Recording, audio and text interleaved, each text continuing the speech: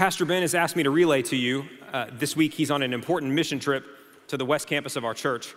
And I was out there earlier this morning, and trust me, they need it. So you have me.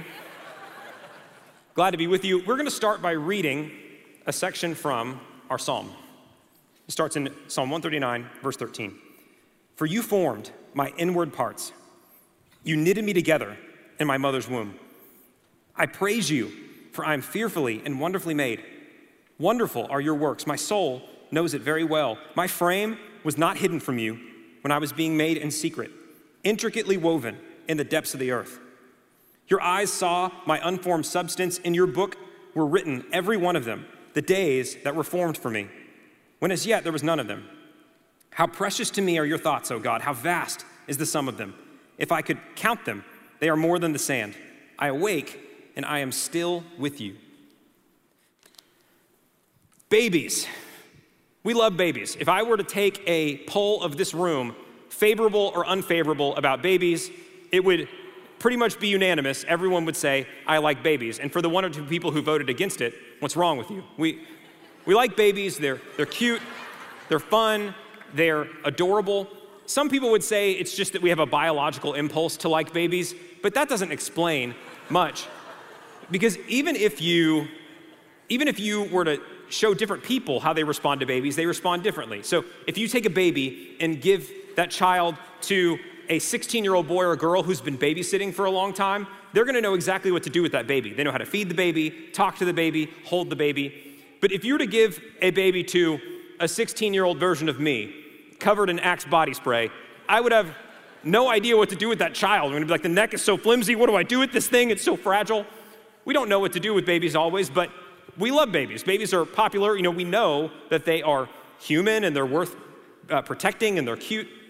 But this goes to a whole nother level when people have their own babies. When people have a child and their family, it goes from babies are cute and I like them to look at this precious child, everyone should love my baby, look at my baby. And we have the ability to do that more than any people in human history because we have social media. We have Instagram, we have Facebook, and what happens is people are just broadcasting their babies to the world. And I think you would agree with me about this. It's too much. It's too much. We're showing too many pictures of our kids. I'm gonna let you in on a secret, and you probably know this on the one hand experientially, but on the other hand, if you have kids yourself, this might be shocking to you, but other people don't care about pictures of your baby. At least not the way that you do. Like maybe they wanna see your baby and they think your baby's cute, but it's not the same as with you. Do they need to see pictures of your baby 45 times a week? No, they don't need to see that many pictures of your baby. And it's ridiculous. People are like, look at my baby wearing a beret. Look at my baby wearing sunglasses and reading Shakespeare. How can you even read Shakespeare, when you have sunglasses on? It just doesn't work. Why? Why would you do that? People are like, you're not gonna believe what my baby did this week. She burped. It was adorable. Now, I believe you. Babies burp. It's what happens. But why do they respond like this? Well, it's because if you have a child, you are attached to that child. You have a relationship with that child. So you are gonna be so enthralled with them and love them so much because you have been there with them. Now, knowing that, I can stand in front of you today and rationally and objectively know that you would not get the same emotional reaction looking at a picture of my family or my children as I do. I love my kids because they're mine, and I don't need to show you a picture of them to have you know that I love my kids. And so to prove a point, I'm not gonna do the normal pastor thing where everyone's like, hey, here's a picture of my family. I saw Randy did it last week when he was here, him and his perfect hair. He did it. But to prove a point to you, I do not need to show you a picture of my boys. Who am I kidding? Look at these guys. They're incredible. They are adorable. Geniuses, both of them. They look just like their mom. It's ridiculous. Eli and Theo are my two boys. Eli's 5. Theo is 19 months old. And I love these boys so much. And I admit that my reaction to things that they do is sometimes over the top and irrational. When they do anything. Theo is at the stage where he started to say words now. And when he speaks, my wife and I freak out about it. Eli's at the stage where he's reading. When he reads a new book, we freak out like he's just won a Nobel Peace Prize. He hasn't. He just read Pete the Cat Went to School or something, but we're freaking out as a result. Anything that they do, we get so excited about. And the reason for this is pretty simple. I am attached to my boys because I have been with them from the beginning. Their life is literally an extension of my wife and I's love for each other. We love each other. These boys came into the world as a result. I was there when we found out that my wife was pregnant with both of them. I watched them grow in her belly. I was there when both of them were born, and I didn't cry at all. You cried. I didn't cry. I was just there. But I saw them be born. I've watched them at each stage successively get older, and because of that, they are my boys. I love them. I would do anything for them. I've been there with them from the beginning. I know what they need right now. I have visions and hopes of what their life could look like in the future. They are mine. Now, that love that a parent has for their child from being with them from the beginning is what the psalmist has in mind when he is reading what we've read today. Let's look at a few of the things that David says that the Lord does for us. My first point, by the way, is that God knew you in the womb from the very beginning. Some of the things he says, you formed my inward parts. You knitted me together in my mother's womb, talking about artfully creating this child. My frame was not hidden from you when I was made in secret. Your eyes saw my unformed substance. David said this thousands of years ago, and David knew where babies came from. That's not an accident. Your grandparents knew where babies came from. Everyone else did. But there are things that we can see now in the formation of a child in the womb that David had no idea about. He was saying, God, you were knitting me together. You were artfully making me at this time. But now we can actually look at the development of a child at each stage. I actually want you to look at some of the things that it takes for a child to go on their journey through the womb. The first one is this. On day one, instant one, something happens. I'm not going to say what that something is because some of you parents didn't sign up for your kids to hear details. But on day one, something happens and you end up with a fertilized egg at the beginning. And that is a single-celled organism at that point. At conception, that is one cell. And what happens is that instantly, that cell knows how it needs to start dividing and organizing for the future. By week one, the zygote implants at the uterine lining, and it's going to be there for the 9 months of its development. By week 3, this is pretty insane. That single cell has divided and organized, and we can actually detect a heartbeat already by week 3. Just in 21 days, you can detect a heartbeat. The cells are already forming for the kidneys and blood and the nerves. By week 4, you could see arms and legs visibly forming, and the left and right brain hemispheres coming into existence. Jump ahead to weeks 9 and 10, that thing that started as a single cell just a few weeks before is now 1 billion cells, organized and moved into all the different places it needs to be. At that point, the child can suck on their thumb, stretch, sigh, grasp at objects. Weeks 11 to 14, you can see that the baby, the fetus in the womb is starting to play, make facial expressions. Mom can start to feel the baby moving at this point. Weeks 15 and 16, the baby's sensitive to touch, can feel pain, can feel things as they happen. And often when we're looking at ultrasounds, we can see the baby start to make speaking movements with their vocal cords. They're practicing. Weeks 19 to 21, by week 19, that baby's heartbeat has happened 20 million times. And with help, a child at that age can often survive outside the womb. Now, there's more that happens in fetal development as the child gets older. We don't have to go to all the details, but what I'm trying to impress upon you is that David had in mind that God was there from the very beginning. Before the parents even know what's happened, before anyone else knows, God was there, artfully weaving and designing. He was there with you from the very, very beginning. There's an interesting little wrinkle in this passage that was it was vexing to me when I first saw it. He says, when I was being made in secret, intricately woven in the depths of the earth. What's he talking about? I don't think my mother's womb was in the depths of the earth unless my mom was hiding in a cave or something when she was pregnant. What does it mean? Well, it's an obvious link to Genesis chapter 2. In Genesis chapter 2, God has made everything in the world. He has not yet made a man. And what it says he does is that he took the man, he formed the man of the dust of the ground and breathed into his nostrils the breath of life, and he became a living creature. God formed from the dust of the earth, breathed his breath of life, and it became a living being. Now, I want you to make note here that what David's talking about what's happening in a mother's womb, is a human life. God breathed, God inspired, designed in the mind, in the heart, and the art of God, has made this child in his image. When a child is in the womb, that is a human child. God has made them from the beginning. And if there's one thing I could take from this passage that I think you should know, is that if God had you in mind from the very beginning, was watching you from the time you were a single cell, dividing into the many other cells that ended up eventually becoming all of who you are, you don't have any excuse to think that you are not valuable or important. If you find yourself at any point thinking lowly of yourself, I just don't like myself very much, I'm not worthy of love, I'm not important, I'm not good enough, how insulting is that to the God who made you? To, in his mind, thinking through creatively, saying that you are fearfully and wonderfully made. Now, when David says, I was fearfully and wonderfully made, he says, your works are great.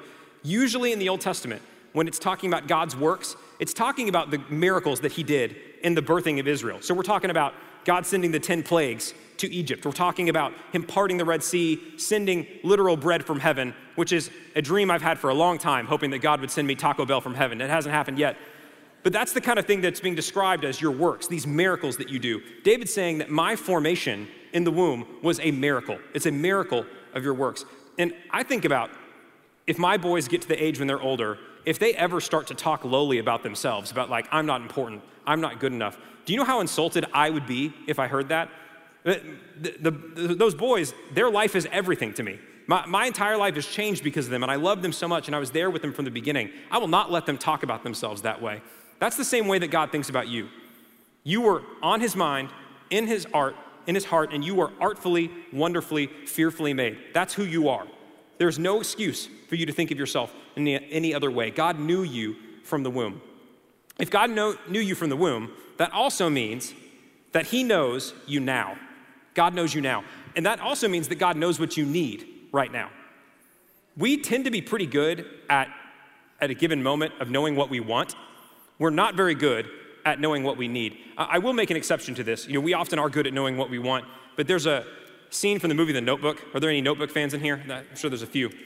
So in the movie The Notebook, basically what happens is there's a guy and a girl that love each other. The guy goes off to war. The girl thinks that the guy dies, so she goes and gets engaged to another person, but then guy number one never died. He comes back, hence the intrigue of the movie. So at one point they're talking, and Ryan Gosling says to Rachel McAdams, he says, what do you want? And she says, well, I'm engaged to this other guy, and it will hurt his feelings if we do anything differently, but I'm glad that you're back. And he says, what do you want? And she says, no, but my family's involved in this. His family, we're linked together. All this stuff's happening. And he says, what do you want? And she says, it's not that simple. And he says, what do you want? That's the scene. And after watching it, you're welcome. You don't even need to see it anymore. Thank you. Wow. Not expecting that. Anyway, every guy in this room that's married is like, I've had this conversation with my wife before about where we go to dinner. What do you want?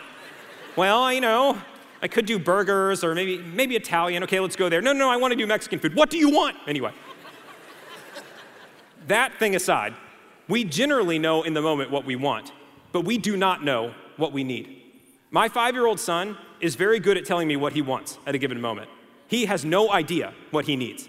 It's the reason he needs parents. Our kids, if they got everything they wanted all the time, wouldn't survive very long. They need parents. They need people that know better than them. You do not know what you need. You don't. You do not have the capacity to fully know in space and time what you need at a given moment. You might know what you want, but God is the one who knows what you need. So if that's true and God knows what you need, then what kind of response should that bring from us? In verses 17 and 18, David says this, how precious to me are your thoughts, O God. How vast is the sum of them. If I would count them, they are more than the sand. I awake and I am still with you. David says, God, your thoughts are so far beyond anything that I have. I don't know what I need, but you do. Your thoughts, they number more than the grains of sand on the earth. Now, I've tried to do that math of how many grains of sand there are in the earth, and my brain started hurting. There's too many. But God knows all of it. He knows everything. Last week we read about how God knows everything. He knows when you go and you come back, when you stand up and when you sit down. He knows everything. And so if God actually knows what you need, we need to chase after his thoughts. He says, how precious to me are your thoughts, God. I want to know them as well. Does that mean that you could know everything that God knows? Of course not. You don't have that capability. But God has very clearly revealed a lot of things to us about himself and about what he expects from us. God knows what you need, so you best figure out what God has said to you about what you ought to do. God is the one who knows what you need, so we need to chase after his thoughts. There's another snippet from this psalm that I'm going to read to you in a moment. I'm not putting it on the screen, but it is a kind of hilarious heel turn in the passage. So he's been reflecting on God. Your works are great. You see me everywhere. You were there with me in my mother's womb. Your thoughts are so wonderful. And then he says this, "Oh, that you would slay the wicked, O God. O men of blood, depart from me. They speak against you with malicious intent. Your enemies take your name in vain. Do I not hate those who hate you, O Lord? And do I not loathe those who rise up against you? I hate them with complete hatred. I count them my enemies." So I have this vision in my head of David is sitting down, either looking at his sheep in the field or he's looking over his kingdom as King David, and he's waxing eloquent about how wonderful God's works are. Your works are wonderful. You knew me in my mother's womb. You've done it so delicately. Your thoughts are vast. But if you would slay your enemies, he goes to the next part of his diary. But it seems like a strange turn. But what's David getting at here? These verses are connected with verses 17 and 18. He says, God, your thoughts are where I need to put myself. I can't chase them all down, but those are the things that I need to be thinking. And he goes back, though, and says, there are these enemies of you, God. He calls them men of blood, men of violence. He says they speak against you with malicious intent. They take your name in vain. I want to hate the things that you hate. I want to veer away from the things that would take me against you. If you were to follow what any culture of the world would tell you to think or say or do, it will move you away from the thoughts of God. David is clearly saying to God, your thoughts are what I want to chase after. Please protect me from these other people that would pull me from you. It goes along with the part of the Lord's Prayer where it says, lead us not into temptation, but deliver us from evil. David's saying, God, lead me not to those who would tempt me. Let me count them my enemies, the things that they do. I want to think thoughts after yours. God knows what you need right at this moment, and so we need to build into our lives the habit of trying to think after God's thoughts, avoiding those who would pull you away from the Lord. This is incredibly hard. As you develop relationships with people that you care about and people that otherwise you like spending time with, there are times, though, that a person that you love will pull you away from the Lord if you are spending too much time with them in the wrong context. We need to be careful. Chase after the thoughts of the Lord. Avoid the thoughts of the world. So if God knew you from the womb and God knows you now, that also means that God knows where you need to go. God knows exactly where you need to go. He said this, in your book were written, every one of them, the days that were formed for me, when as yet there was even one of them. He says, Lord, when I was in the womb and you were weaving me together, your book had all of my days written before a single one of them happened. God knows what's coming in your future, and he knows where you need to go. This is an extremely challenging part of life, not knowing what's going to happen in the future. Wouldn't it be so convenient if you knew what your life would look like a year from now, or 5 years from now, or 10 years from now? But we don't. We are trapped in the present. You'll find the future soon enough when you get there, but the Lord knows it, and he knows which direction you need to go. But that means, though, that at moments where you want to know, who am I going to marry? What job am I going to get? Am I going to get a promotion that I want? What's going to happen? Am I going to make money in the future? These are good questions, but ultimately those are in God's hands. Jesus says it this way. He said, seek first God's kingdom and his righteousness, and then all these things will be added to you. All these other things will be taken care of. It doesn't mean that you're going to get what you want. It means focus on the kingdom and the Lord will take care of you. God knows what's coming in your future, and so you don't need to worry about your future. Do you plan for your future? Yes. Do you prepare for your future? Yes. Do you worry about it? No, because God is the one who has those things in his hand. So God knew you from the womb. God knows you right now, what you need. He also knows where you need to go. So what's the final response to all of this? David's been reflecting on all these things. He says, God, you know everything about me. I can't hide from you. You know where I'm going. You saw me from the beginning. You see me now. The future is in your hands. So what do I do? And he responds this way in verses 23 and 24. He says, search me, O God, and know my heart. Try me and know my thoughts, and see if there is any grievous way in me, and lead me in the way everlasting.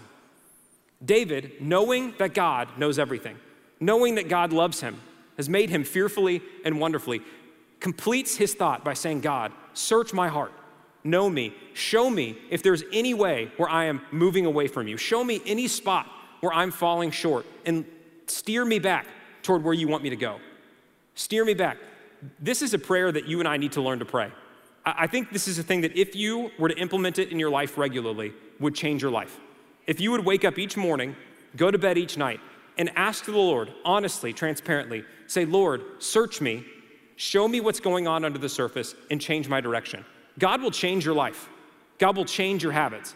Now, I have to warn you, a couple warnings about that. This is a dangerous prayer to pray regularly. If you ask God, search my heart, show me what's wrong under the surface, he's going to do it.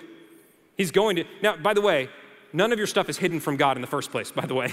You're not giving God permission to search you. He already knows. He knows everything that's there. I saw a TV commercial, or it might have been a show when I was young, and it stuck with me. A boy comes into his house after playing, and he wants to eat food, and the mom says, wash your hands first. And so he holds up his hands and says, look, they're clean. And the mom knowingly comes up and grabs his wrist and turns it around, and it's just caked in mud on the backside. You can't pull a fast one on God. He knows what's going on under the surface already. That exercise of saying, Lord, search me and change me, that is one, giving God permission to work in your life, but it's also asking him, show me. Don't show yourself because you already know, show me and then change me. The other warning I would give you from this is to pray that prayer and say, God, search me and change me. That is a painful prayer. Sometimes God getting rid of the things that need to be gotten rid of in your life hurts. I went to the dentist this week. I don't recommend it. Some of you are like, I haven't had a cavity in 20 years. Well, good for you, okay? I love Skittles, okay? So I went there, and when I was there, they had to drill into one of my teeth to get rid of some of the rot and cavity that was there. Now, did I enjoy that time sitting in the dentist's office? Are you crazy? No, it was terrible. But did it need to happen? Yes. It was painful. The dentist identified what was wrong in my mouth. He took a drill. He hurt me very bad and hurt my feelings in the process. And by the time it was over, though, I felt better. My mouth was closer to where it needed to be. When you pray that prayer and say, God, search me, show me what's going on under the surface, change me, he will do it. It might not feel good when it happens. When your stuff comes to the surface and you start to see it and you have to confess it and repent in front of other people, that is a painful process, but God will do it. If you ask him, search me, show me. God, you knew me from the beginning. You know me now. I want to follow you into the future. Search me and change me. That's my challenge for you today. To go to the Lord and ask him regularly, God, search me, show me, change me, lead me into your way of who you want me to be in the long-term future. Not just a year from now or 10 years from now, but into eternity. Change me. That's available to you, but you have to make yourself open to it.